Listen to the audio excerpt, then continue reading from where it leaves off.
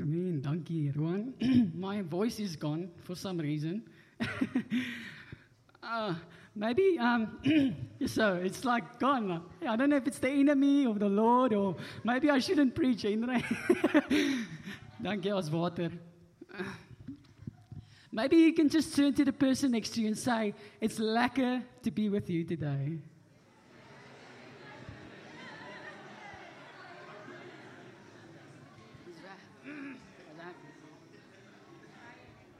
And then tell them, I like the smile on your face. But you must smile, né? Look them in the eyes.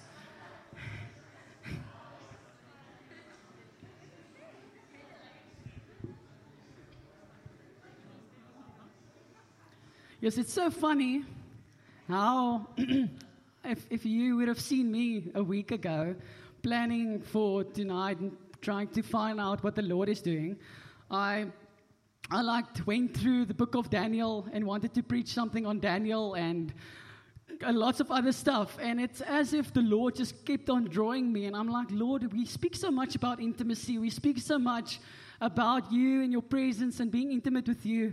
And it just, I couldn't get, my mind couldn't get past that.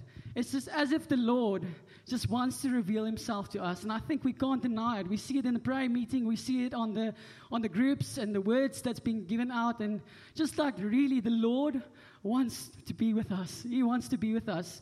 And the message that I want to share today, if you would give a title to it, it would be called Simplicity. And I think going into this year, and just whatever goals you have or whatever, to-do list you have for today, I think the most important thing that the Lord has on his heart, and I think that's the most important thing, is that he wants to be with us, a simplicity thing that he created called the gospel and the relationship with Jesus. And even though the gospel and a relationship with Jesus it's not necessarily an easy road, but it's not complicated. He didn't make it complicated for us. It's the good news. And I think if someone says it's the good news, any person should be able to understand the good news.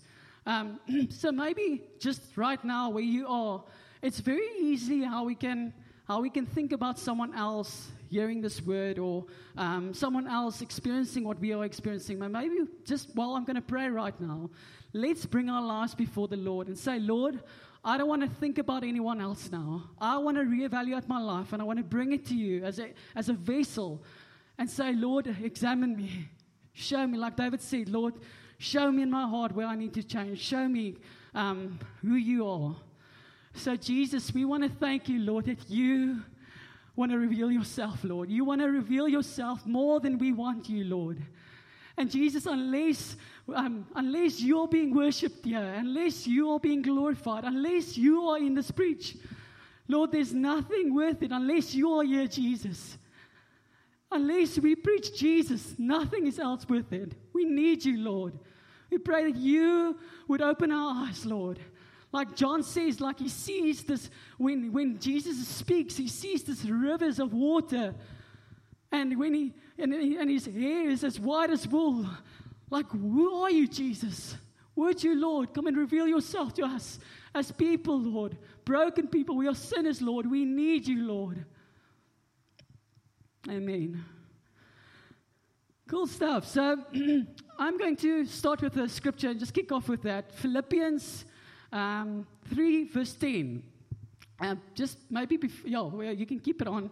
So Paul is writing a letter to the Philippian church. And he's starting, he's not starting, I thought it's chapter 1, never mind. But he's writing to this Philippian church. And the one thing that he says to the Philippian church, he says, one thing I desire of you, it's just before that, what scripture is that? Just maybe before that? Is there a scripture before that, Garoba? Okay. Anyone have a Bible here? Philippians 3, verse 10. Net so. I really want the word to speak for himself and not Geaton. So it says, Philippians 3, verse 10 says, okay, I got the wrong scripture. Okay. But in Philippians 3 somewhere, it says that one thing I desire, and I'll give you the scripture later on, we'll post it on the PM group or something, but one thing I desire for you is to know Christ. Paul is writing this letter to the church, and he's saying, one thing I desire for you is that you would know Christ. And then it goes on and says about its resurrection and goes on. But one thing that I want to focus now, and that the Lord is clearly highlighting, is that we would know Christ. And last year we ended off about that Jesus is building his church on the revelation of who he is. And if we add our man-made things to it, we're going to see how we're going to drift away from Jesus. Unless we live from a place where Jesus is the center, he's the architect, he's the one building our lives, we're going to lose the point if it's not him. And when we test it through the fire and we go through Judgment Day one day, when someone squeezes you, what would come out? Would it be Jesus? What would it be?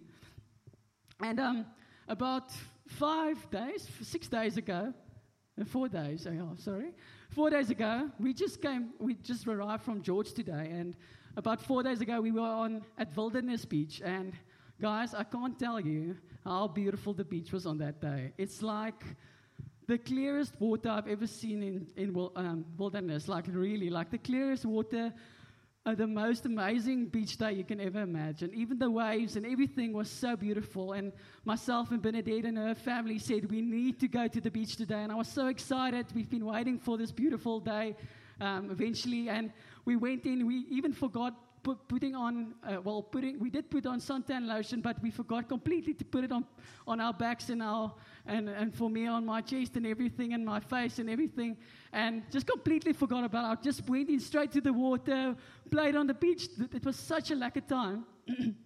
But when hours went past and we eventually ended up going home, that night, I can't tell you the pain I experienced.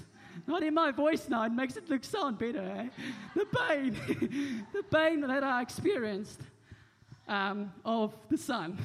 Like my body burned so much, like you just see red everywhere. It's like a different Geaton. I don't even recognize myself when I looked at the mirror. And it's just red everywhere, and it just burns, and I can't sleep. I can't lie on any side. I need to stand because my feet is the only thing that didn't really tan. And luckily, and I realized there that, shucks, I need to make a plan. And it just, everything I did, I put on all the lotions you can think of. I even put on baby powder on myself. That's how crazy it was. I don't know who does it, but I did it. Sorry. And when I think it was on day 2, the next day, and day 3, it went into the next phase. And apparently, according to Google, I don't know if you ever, like, when you experience like pain somewhere or something is wrong, you go directly to Google. Anyone wants to admit that? Yeah, dankie Brigitte. Lekker. Then apparently to Google, when you start to itch, it's called, I don't know if you're allowed to say this word in church, but it's called hell's itch. Okay? And that description basically gave it away. Like, that is how I felt. It felt like hell in my way of, I like itched and everything is just wrong. And the funny thing is, like, when you go through this pain and everything changes. The way that you speak to people, it changes. The way that, I think I was the lowest Christian to Bernadette's mother and to the family there. Like, I like said to the Lord, I'm so sorry that I'm such a mean Christian. Like, and even when I eat, I can't focus on the nice like nachos and tacos and everything that I eat, and we had all this lack of food and choppies and everything, like my love language, food, and I couldn't experience it because I had so much pain, and I went to the Lord and I'm like, Lord, you need to take this pain away. I can't live with it. I don't know how long it's going to take, but I can't take it anymore. And with some like time with the Lord, I actually felt like how the Lord was saying to me that is exactly how I want you to look like when you're with me. Not in a pain way and everything, but when you're with me, like your lifestyle changed because of the sun, like everything that you did, your circumstances changed because you were in this heat and everything. That's how I want you to be around people and be with me when you spend time with me. That when you are with me, that you would be different to people. Not the Geaton pain version, but obviously the Christian one. But because you've just spent with me, you spent time with me. And if we look in Moses' life, he spends time with God on this mountain, and he comes down, and literally in the word it says that his face shined. And the people that were down at the mountain was afraid of Moses because his face was shining. And I really believe, I don't know about you, but I really believe if we are close to Jesus, we won't look the same. It's like that scripture that Henry said, that it's a radiance that flows. We look different when we are with him. And the question that we need to ask, if you really want to know if you know Jesus, ask yourself, have you changed? Have you changed? Are you still the person that you were when you got saved? Are you still that person? Are you reacting because of this love of him? And I really trust after tonight that we would go out of this door. We would say, Lord, it's not about our emotions. It's not about us. It's about you. It's about you. You are building your church. You are the creator. You are the one that it's worthy to be lived for. You are the one. And I think if I look at Scripture and I look at people's lives, how they lived for the Lord, a beautiful example for me of someone that went through an interesting time and searched a lot is Solomon, King Solomon, David's son. And we all know that Solomon was a very rich guy. He had a lot of possessions, a lot of wives, and like this, he was this. To some people, if you go and look at church history, some people actually worship Solomon of his wisdom and the things that he did. And we see in the book of Solomon, not the book of Solomon, there's not a book of Solomon, but we see in Solomon's life in Scripture how he's on this quest of searching the meaning of life. And if you look in Scripture, there's a place where he says that there's nothing new under the sun. He searched everything all. We see how Solomon started asking the Lord for wisdom.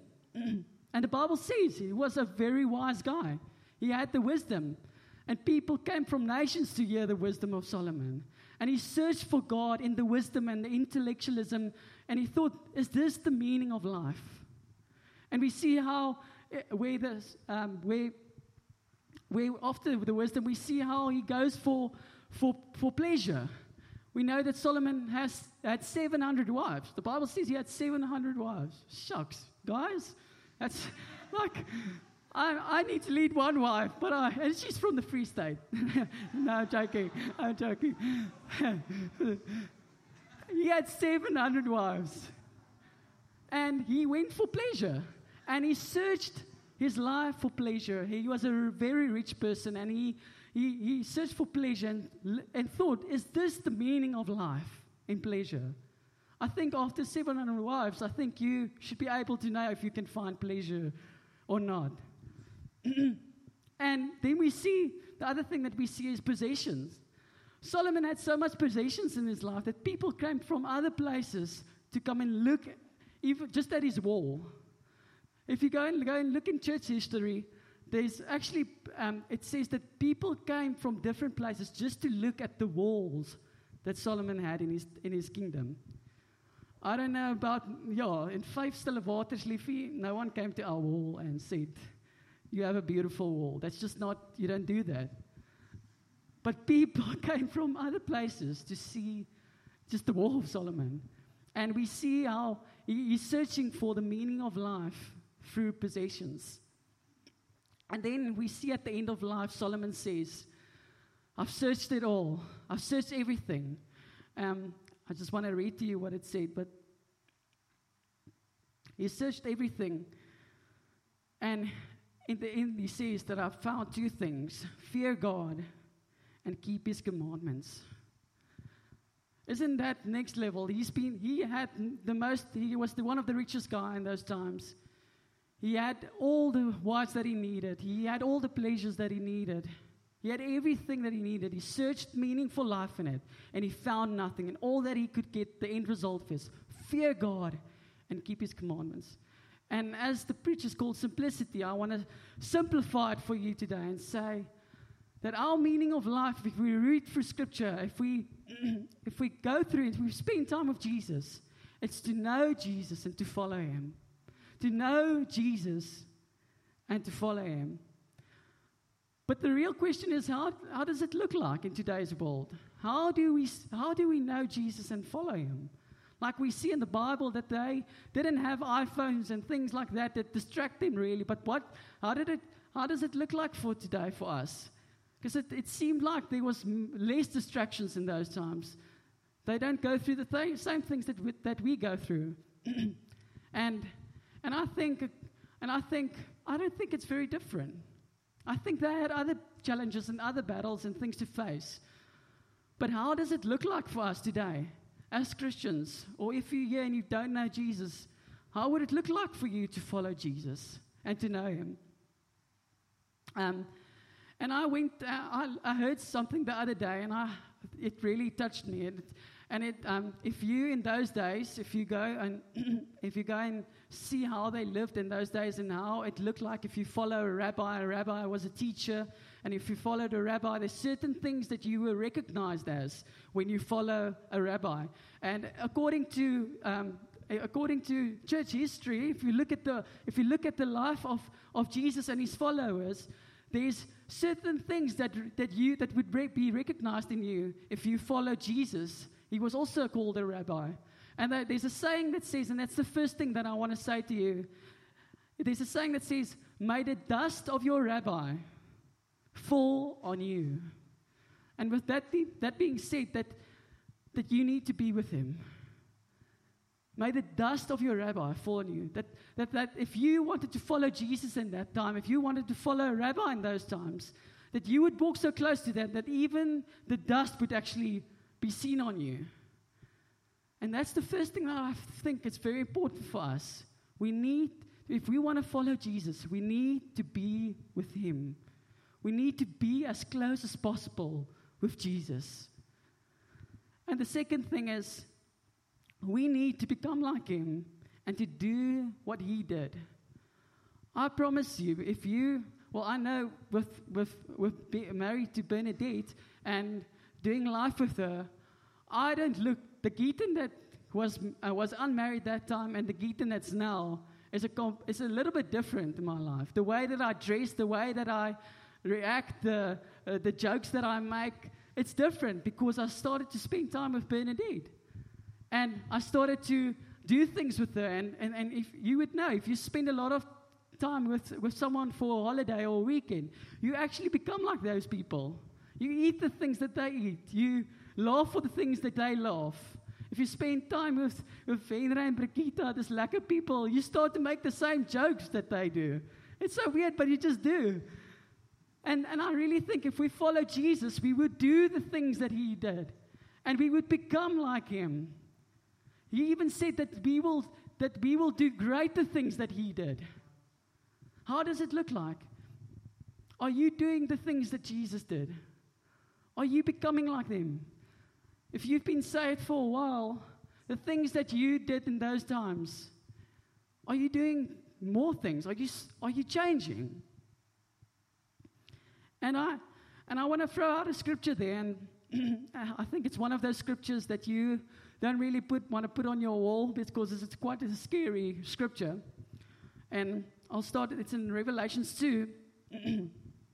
And so what's happening is John, those who don't know Leonard is always speaking about Peter as this great apostle, but I want to tell you that John is the best, okay? John is the best disciple. I wish Leonard was here. I'm so, shucks, I wish he was here. And it's basically John is sitting on this island called Patmos.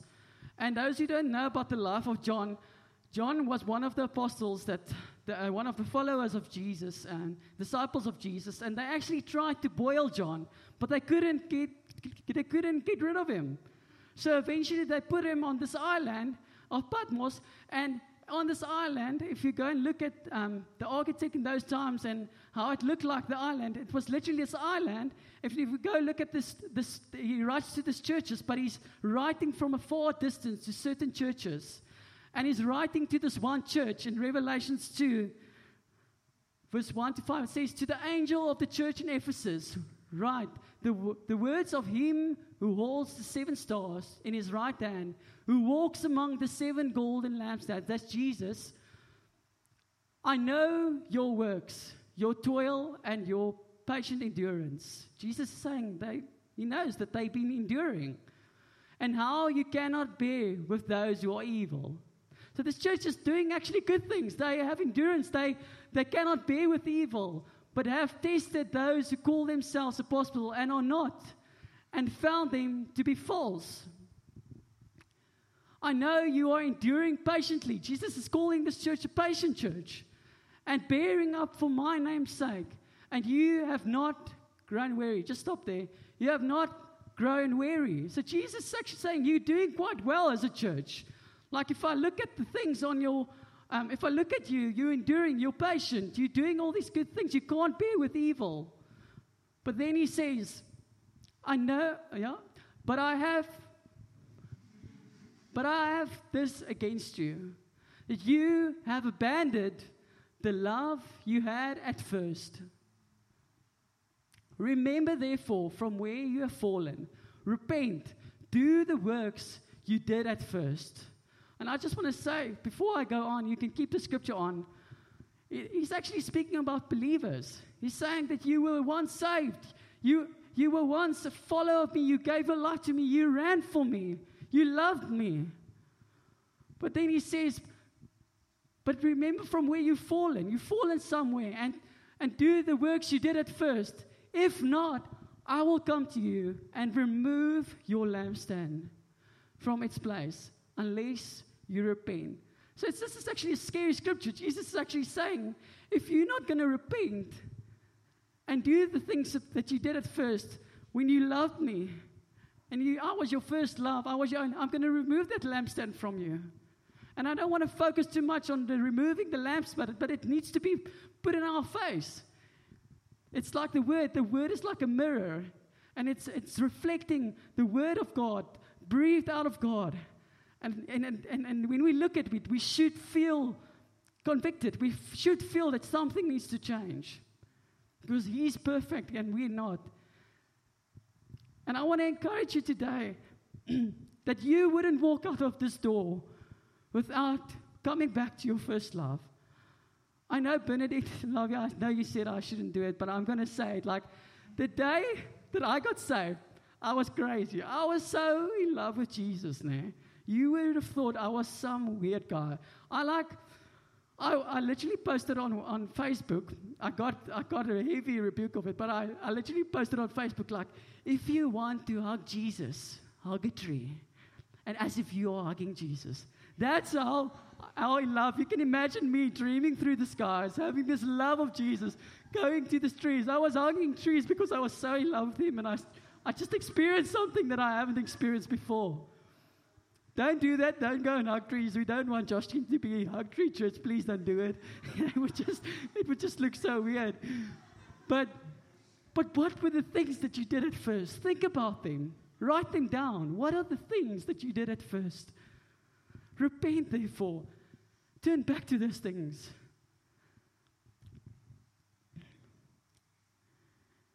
And I think it's easier said than spoken. It really is. It's really something worth loving Jesus is something that we need to fight for. It's something that we need to grow into. It's not just going to happen one day and then your life is sorted. It's something that needs to endure forever. It's something that you need to draw from daily. Jesus says that I am the living water, that we need to drink from that living water every day. That we need to schedule a time and actually schedule a time to drink from that water. We need to make that priority in our lives. And because this relationship is a relationship that we need to fight for, you can't just sit back. There's something that you need to do. If you put up your hand today and you say, I am a Christian, you need to fight for that relationship with Jesus. He did it on the cross already. You need to fight for it. Because there's actually scriptures that warns us against that we can fall away from Jesus. There's a scripture that says that there's a way that seems right to man, but its end goal is death. There's a way that we can think is right, but we can think wrong. That's the scary part. And I just quickly want to go back to John because I like John so much, and I know you do as well. But in John's life, this guy is such an inspiring guy. I don't know why, but we see, I just said that they tried to boil John, and we see in the beginning of John, if you go and look at John's life, you'll see that there's, in the beginning when Jesus told him to follow him, and he followed him for a while, John says to Jesus, Lord, there's other guys preaching the gospel, would you send fire down from heaven and burn them, because we are the ones that need to preach the gospel. That's John. John and his brother James, they told Jesus to put fire down from heaven. That's not loving. And Jesus just says, no, John, that's not how you do it. And then he calls him the son of thunder. Him and his brother James are called the sons of thunder. If Jesus calls you son of thunder, then you know. Yeah, in Afrikaans, it's a donderweer. It's a hectic word in church. Right? Donderweer, you're a son of thunder. But then we see in the life of John how he starts to walk with Jesus. And he actually says this one part, he says that he speaks to his mother to ask Jesus, Lord, may we sit on the left and the right of you with his brother James. Isn't that a manipulation? Like, he's asking his mother, Jesus' Tani, that she would ask him if him and his brother can sit next to him. Yes, that's John. But that's the same John that's been entrusted to the book of Revelations. The same John that saw a vision of Jesus. And in his life, if we go closer to the end of his life, John, we see that actually in John's life, he becomes this person that loves. And this person that's called the apostle of love. And even in his own book, he says, I am the one that Jesus loves. I am this disciple that Jesus loves. And we see this beautiful picture of John putting his head on Jesus' chest. And he just loves him. From a son of thunder to someone who's called the apostle of love. The apostle of love. And isn't that beautiful? How God can change it. It's beautiful. And in the same way that Jesus changed John's life by just spending time with him, Jesus wants to change our lives. Maybe some of us are called sons of thunder or daughters of thunder. Martha is laughing. We call Martha and Bernadette, we call them the daughters of thunder in this church. But Jesus also calls them that he loves them. No, I'm just joking. In 1 John 1, it says, that which was from the beginning, which we have heard, this is John writing, which we have heard, which we have seen with our eyes, which we looked upon and have touched with our hands concerning the word of life. The life was made manifest, and we have seen it and testified to it and proclaimed to you the eternal life, which was with the Father and was made manifest to us.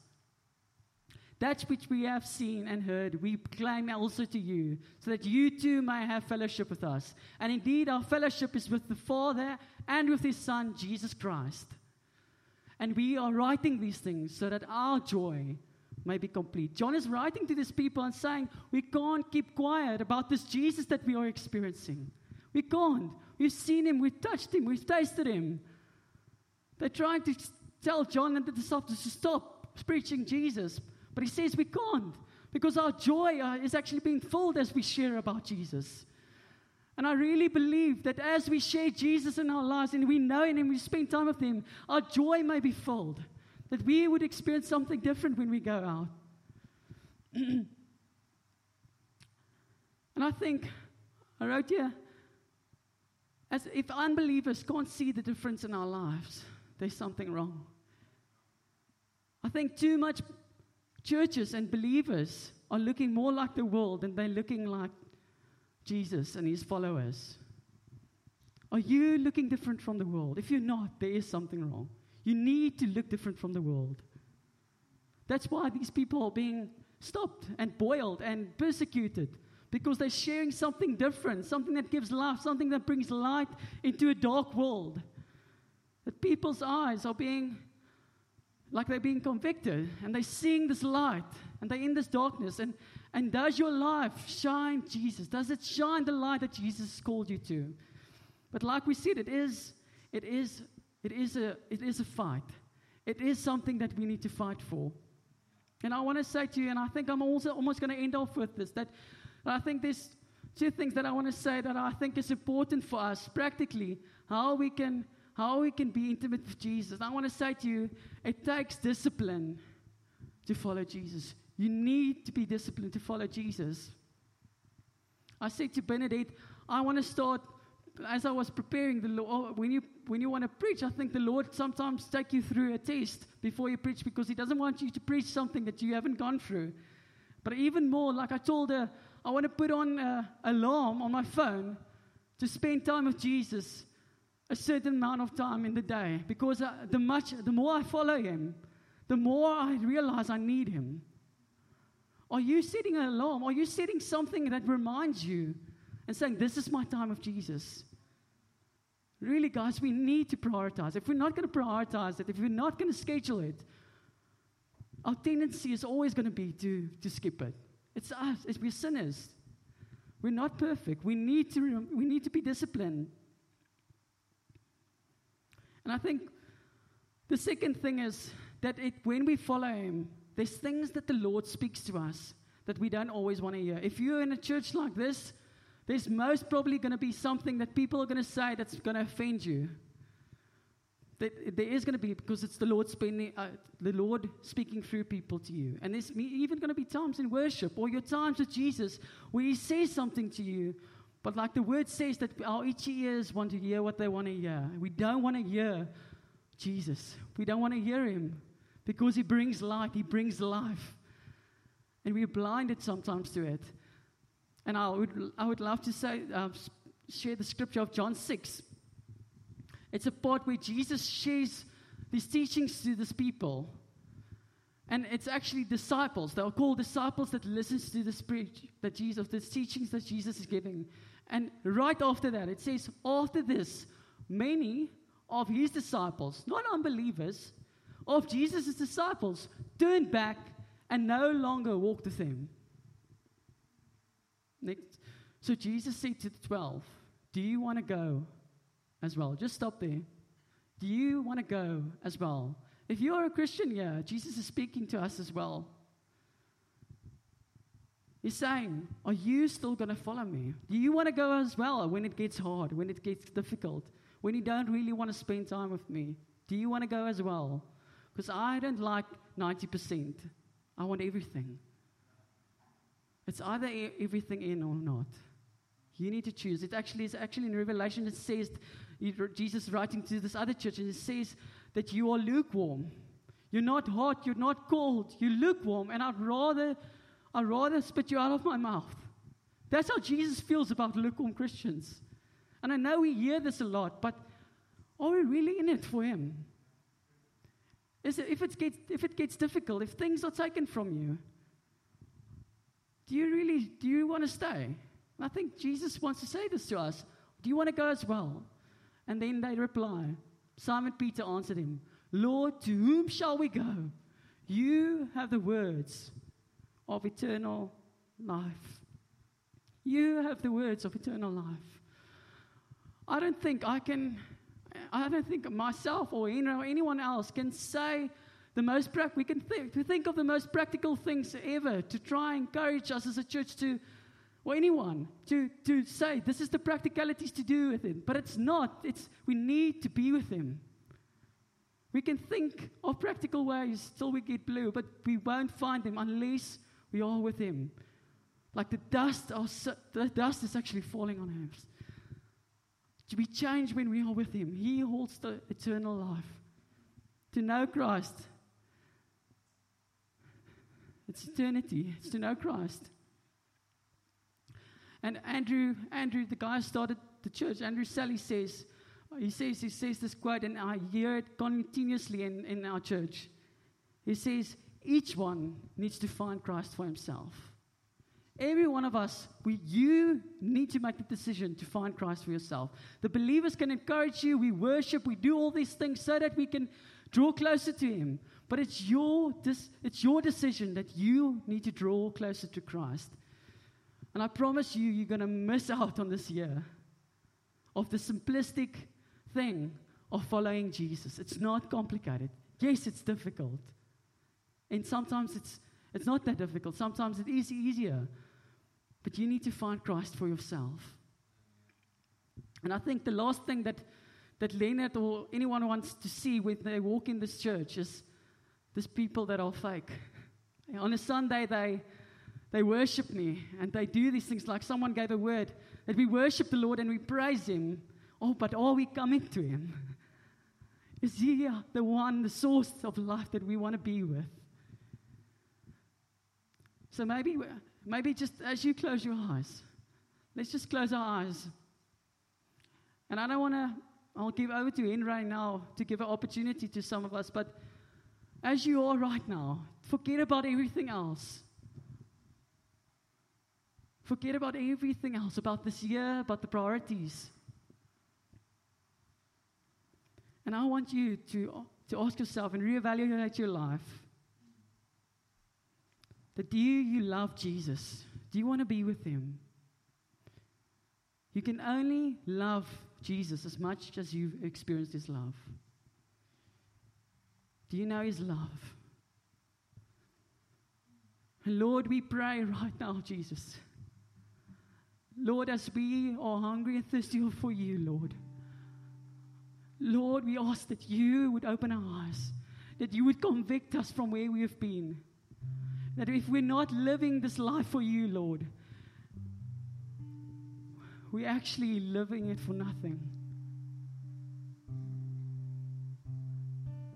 Jesus, you hold the words of eternal life, Lord. You are the life giver. If we need a way, you are the way. If we need the truth, you, Jesus, are the truth. And if we need life, you are life. Maybe we can just start to speak to Jesus right now. Just tell Him, Lord, I've heard this thing so many times, but it's you that makes this thing alive to me. Lord, would you turn our eyes to you, Jesus? As a church, we want to cry out. We want to say, Lord, Jesus, it's all about you. Lord, we want to know you. We don't want to be a church like the Philippians who had forgotten about their first love. We want to repent of our ways and we want to turn to you. Jesus, it's all about you, Lord.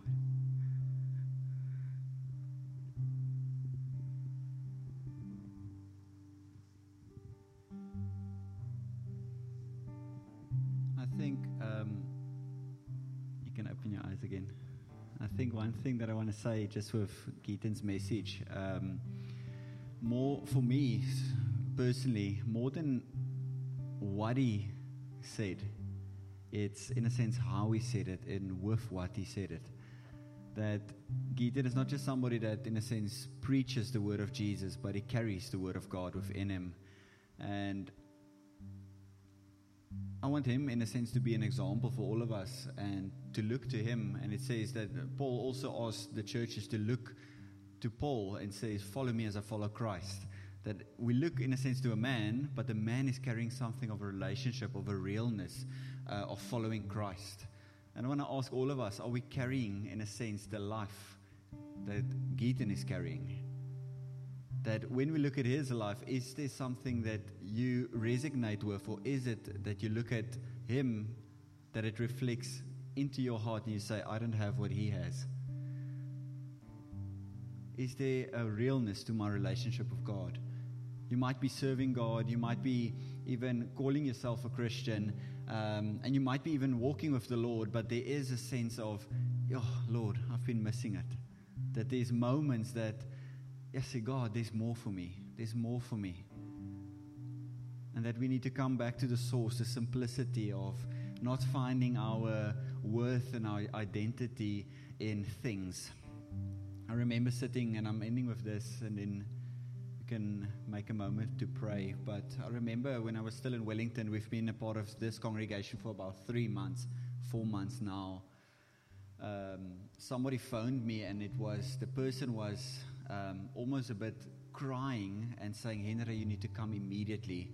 There's this one guy, things are not going well. And I'm like, okay, I'll come. I don't know the guy. I walked into a room, and there was sitting this guy in front of me, about 19, 20 years old.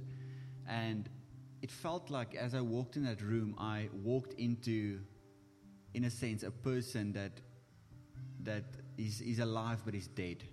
It's like literally death is staring me in the face. I tried to speak hope into this guy's life, and he tried to commit suicide that week. He went to prison 2 weeks before that.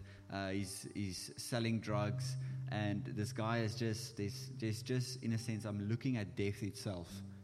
And I'm like, as I'm speaking to him and trying to speak about my own life and speaking about the life of Jesus, it just seems like nothing is working.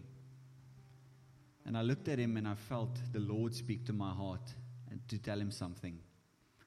And I told him, I want to encourage you today, and I'm going to leave now. I'm going to encourage you to go do a lot of drugs.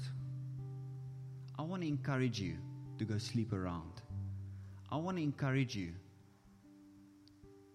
to go drink and smoke and go crazy. Go for it. I want to encourage you. I'm a pastor, but I want to encourage you to go do that. But when you are done, come back to me and tell me how empty that was. And I walked away, and that guy went to the lady that phoned me and said, yes, see, that was a waste of my time. And I felt burdened for this guy. The deep emptiness. Brigitte still remember, like, I've never seen a person that far away from the Lord. 2 weeks later, I was speaking with all my leaders. I led a youth back then. And I spoke about this guy and this weight of just nothingness and the pursuit of nothingness that this guy's going on. And they like, stop it right there, Henry. That guy rocked up at our church last Sunday. He gave his life to the Lord. He came back. And that nothingness that he was pursuing, he said that it was useless. And his life is only found in Christ. And I know there's others sitting amongst you. I know Jock's testimony, Yolandi's testimony. There's a sense of they've experienced the nothingness that this world can give and the satisfaction that is found in Christ. Let that be the simplicity of us as a congregation, that we count everything as lost, but we've gained Jesus.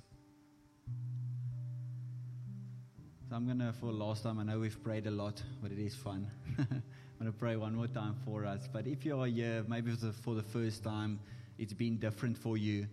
Myself, Godfrey, to me, Geaton, Bernadette, anyone that's called himself a Christian can stand here in front. Come to us, come speak to us. And if there's something in your heart that I might be missing this, there might be something of a lack in my heart and I need more. I want more. Maybe the December holidays has not been going that well for you. That even you've tried out different things and you're like, shucks, I've messed up, Henry. I want to say there's grace found with Jesus. As we come, as we are, repent. Turn away from our old life and say, Jesus, yes, I'm broken, but I still want to follow you. I want to encourage you. Let's pray with you. Let's find Jesus with you. Let's run with you as you run with us. And let's do this thing. Amen. So, Father, we thank you for the life and love and grace and freedom and mercy, and probably the greatest of all, peace that's found in Jesus Christ. Father, I thank you for simplicity, that you didn't make it hard for us to come close, God. You made it actually so easy that there's actually just one way to get to the Father, and that's through Jesus. It's just so simplistic. It's just Jesus. It's just Jesus. So Father, come in. Place in us a great hunger and desire to know Jesus Christ and Him crucified. That this is eternal life, that we may know Jesus and that we will find our refuge in Christ. Amen.